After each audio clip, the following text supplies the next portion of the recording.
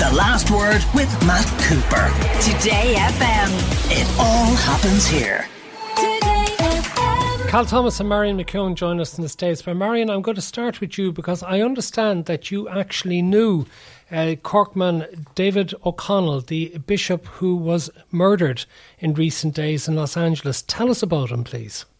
Well, I met him a few times, Matt. I didn't know him that well, but I had several hilarious conversations with him, frankly. He was a really exceptional man. I think it really has to be said at a time when the Catholic Church deservedly gets a huge amount of criticism. There are people like him who really toil in the trenches. I can't tell you how beloved he was by the people in Los Angeles because he worked in all the really tough areas.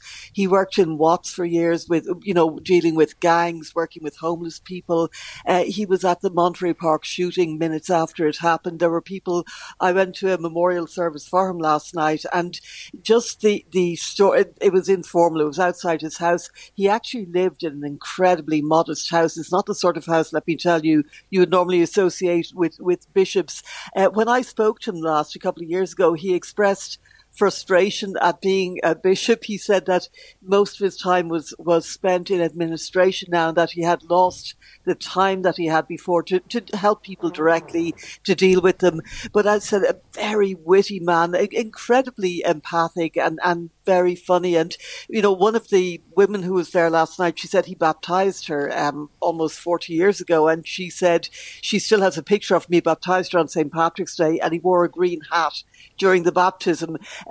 Loved fun, but did incredibly difficult work as well in a very, very low-key way. And the whole neighbourhood and community is shocked. There were people there from Watts as well who had known him from when he worked with gangs back in the Rodney King era. He was active back around then in trying to bring peace back to the community. I did a lot of work with migrants. I'd spoken to him about that topic in particular a couple of times when I was making trips to the border. Was very active in helping people in Mexico as well, put a lot of people through school and college in the States. Really, it's as I say, again, the stories that people told me. There was one man there last night who had known him for almost 50 years. His wife introduced him. He wasn't Catholic, but he said he became Catholic, and that he would come to their apartment. They were very poor people. He worked at a gas station, and he said he came to their apartment for dinner all the time and was not. Apparently, the Pope used to refer to him and two other bishops as the triplets because they were all made bishops on the same day, and they were all known to be quite opinionated. He was very liberal. He expressed support for, he said basically the family concept is changing. The nuclear family isn't what it used to be now. You can't stop people from coming to the church because they're gay couples, because whatever. He was very inclusive, and that got him into trouble more than once, I can tell you. Do we know what happened? Yes, we do. Last night, apparently, his housekeeper's husband has been arrested and is in custody. It seems there's a lot of evidence to suggest that he went to the house sometime either late on Friday night or early on Saturday morning, and he shot him dead. Now, apparently this man has had mental issues before. He's been troubled. There were, I'm always reluctant to say things that haven't been confirmed, but apparently there were suggestions that there may have been domestic violence in his home as well. The housekeeper that he had for the same 10 years, the bishop, and it's understood that this man, Carlos Medina, also worked as a handyman around his house and took his dog for a walk and stuff like that. He knew him well. It was only, it's not clear yet exactly when the shooting took place. The post-mortem will reveal that, but it was a deacon of the church who turned up at Bishop O'Connell's house when he didn't turn up for a meeting, and he found him on Saturday afternoon. So he had been shot dead, and it was dreadfully sad. It is, okay. and quite shocking. As I said, he was at the Monterey Park shooting. He was helping the local residents there. There are a lot of Catholics in Monterey Park, and less than a month later, he's shot dead himself. Okay, let's move on to other topics. Thomas, how proud are you of your President Joe Biden and his trip to Kyiv yesterday to support Ukraine as it fights off the Russian invasion? Well, Matt, I think part of it is show business and politics, and there's politics involved in everything. But I think there's some legitimate criticism from people in Palestine, Ohio, and among some Republicans in Congress that he's gone over to Ukraine to hand over another $500 billion of money that we don't have, borrowed money, when he's doing absolutely nothing for the poor people of Palestine who are suffering through this train derailment a few days ago that has released not only toxic fumes in the air, but in their water. They can't drink water. They have to have bottled water. Fish are dying, people with headaches, and the rest. So that's one thing. The second thing is that we still have not heard what the objective of the administration and the United States government is in this. Is it a stalemate? Is it to defeat Putin? Is it to roll back Russian troops? I'm very concerned about this because Putin made a speech today in which he has pulled out of the final nuclear agreement, the START agreement, and you've got people like Zelensky now who's talking about a World War III with nuclear weapons. That's incredibly irresponsible to talk about. So I just don't really understand what our objectives are in Ukraine, and I wish that the president would tell us. By the sounds of that, Carl, you want him just to focus on domestic issues and leave Ukraine to its own future, irrespective of the rights and no rights, the wrongs of what the Russians are doing in that country and the knock-on implications of that aggressiveness for the rest of the world. You know, I remember a quote from my good friend, the late Senator George McGovern, who was the Democratic presidential nominee in 1972. His remarks happened to refer to America's involvement in Vietnam, and George said, we can't be the policeman of the world. There are a lot of bad things happening around the world with a lot of bad people, and we can't be everywhere, and we've got a $31 trillion debt. And what about Europe's responsibility? I mean, the Germans, the French have done very, very little, NATO members. Why does it always have to be on the back of American taxpayers? Because it isn't, Cal, because there's an enormous amount being done by European Union member countries. And what Ukraine is looking for from the United States is not boots on the ground, but is looking for, along with the EU, additional equipment to allow it to fight back better against Russia. And why not be able to do that at the same time as dealing with legitimate issues such as the impact of the train derailment in East Palestine? But they're not dealing with it, Matt, and that's the problem. And I think the optics are very, very bad. Ohio is a very important state in presidential elections, and I'm watching sound bites of people being interviewed there, and there's some really nasty things being said about President Biden. He finally got around to sending his EPA director there, but FEMA, which shows up for hurricane damage, is not doing anything. The people are not being helped there. And ultimately, while foreign policy may be of interest to some people, domestic policy is of even greater interest. What do you make of all that, Marion? Well, I think that there's no equivalence, Cal. I'm astonished. I'm actually quite amused here at the moment to hear the sudden concern of Republicans about environmental issues. My God, I've never heard them say a word before, and suddenly they're jumping up and down. This is really serious, what happened in East Palestine. I absolutely agree. There's a lot that needs to change with the way these rail companies work. But the two are just, you're not even talking apples and oranges, you're talking cabbages and, I don't know, pick any fruit you want. What's going on, Biden's trip to Ukraine is a historic trip. It's completely important. This is not, if people had said this in World War II, where would we be?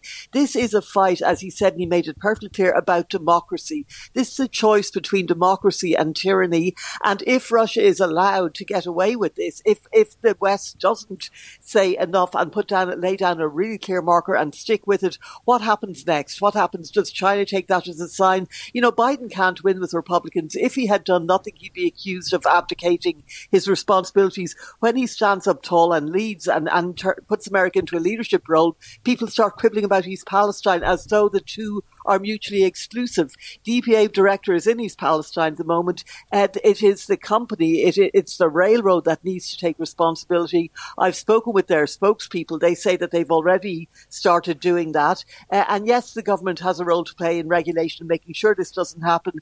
But to suggest you can't just put these two in the same bag, it's totally disingenuous to do it. Marion, can you define the Americans' objective in Ukraine? Is it victory? Is it stalemate? What is it? I don't know what it is. Well, I think that's a fair question. I think there is an element that America wants to contain and weaken Russia, that Russia is leeching troops, it's leeching blood, it's leeching treasure at the moment. And of course, America is probably quite happy for that to happen strategically. It means that Putin will be less of a nuisance in Africa and the Middle East in future. But I think Biden has made the objective clear that they want... Basically, I think Crimea is in the air, but they want Putin pushed back. They want Ukraine to be free. They want Ukraine to be where it was a year ago, basically. And I think that is a laudable achievement. I think the US could give a lot more troops, not troops, I beg your pardon. They could give a lot more equipment, and I think they could give more money. Japan just gave $5.5 billion today. Biden gave another 500 million, less than 10% of that. Now, I think that they should be considering giving fighter jets. I think that this has all changed. And I think that this nonsense as well about the Abrams tanks, that they were too complicated for the Ukrainians, but apparently they weren't too complicated for the Saudis when they went into Yemen. I think that's all been nonsense. I think that the US, it really needs to get 100% behind Ukraine in terms of supplying equipment, and the EU as well. And I think that, the stakes are too high for any kind of equivocation. Putin needs to know that this is not going to work for him, and that there are going to be more sanctions announced as well. And I think China needs to see it too, to see the resolve of the West. We can't recover all that equipment from Afghanistan. That would be nice. But moving right along. Well, Cal, nobody asked you to go invading Afghanistan. That was something that the Bush administration took upon itself to do. Yeah, and supported by the Democrats at the time, too. And I said I thought we stayed too long. We got Osama bin Laden, but now we're back to square one with the Taliban running the show and discriminating against girls. So I don't know what was achieved there. Well, what about your old employer, Fox News, Cal? Whatever remaining credibility it has, surely is gone now with the revelations from the legal filings in the Dominion case against it. Dominion being the company that was accused of manipulating the voting machines during the 2020 presidential election. Baseless, false claims, which it turns out the Fox people knew, but still aired because all they cared about was protecting their ratings. It's a disgrace, Matt. And by the way, I was never an employee. I was only a contributor. But be that as it may, the real problem in so much of cable news now, and not only cable, but also on some broadcast networks, is there are almost no real journalists anymore. Do any of these people come up through the ranks covering school board meetings, mayor elections, emergency rooms of hospitals? No. They get out of college and they go to the network that best reflects their worldview. I think it is absolutely disgusting what has happened. People like Sean Hannity and others who are not journalists, who knew that this stuff was wrong, that it was a lie, but they went on and promoted it anyway, as you say, for the ratings. I think it's disgusting. There's too much of that in the media these days. MSNBC is the flip side of Fox. They do the same thing. Too many people come from government onto networks and then go back to government again. I remember the late John Chancellor, who was an NBC anchor for many years and then went on to head the Voice of America. He said everybody in journalism ought to be allowed one trip to the other side, meaning government or whatever, and then you have to decide what you want to do. We've lost all that. Marion, MSNBC may be perceived by some to be left of centre, but I don't think anyone's ever accused it of the type of deliberate falsification and misinformation practiced by Fox, has it?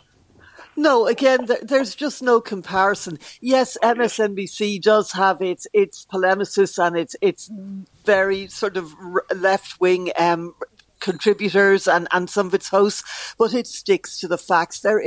This has never happened. I mean, can you imagine in Ireland, like if you had a bunch of journalists saying the election was stolen when they knew that it hadn't been, they'd never work again, and deservedly so, or England or any other country that I can think of.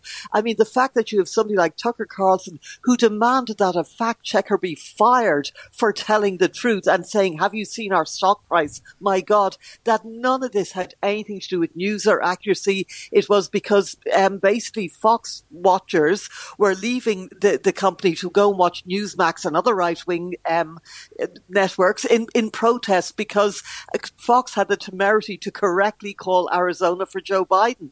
And so this was what they were doing to try to get them back, indulging lunatics like Sidney Powell and letting her come on and spout her lies and her conspiracy theories. And, the ghost of Chavez came back and flipped the machines for Trump. I mean, this is the level that they were presenting as truth on Fox News. It's an utter disgrace. And, I think that the defamation cases are coming up. One is for 1.6 million, which $1 million. The Smartmatic one is for, I beg your pardon, billion. Smartmatic is 1.7 billion. That's what, $3.5 billion. Fox is worth about 4 at the moment. They're in big trouble, and deservedly so. Last word on this to you, Cal. At a time when I also see Marjorie Taylor Greene is looking for a national divorce, at Republican and Democratic states need to be separated as part of a shrinking of federal government. We had that once. It was called the Civil War, and tens of thousands of people died. I think that she ought to be divorced from Congress, frankly, and we got too many nutcases there, and she is one of the top nuts, in my view. And on that note, we will finish. Cal, Thomas and Marion McKeone, thank you very much for being with us. The Last Word with Matt Cooper. Weekdays from 4:30. Today FM.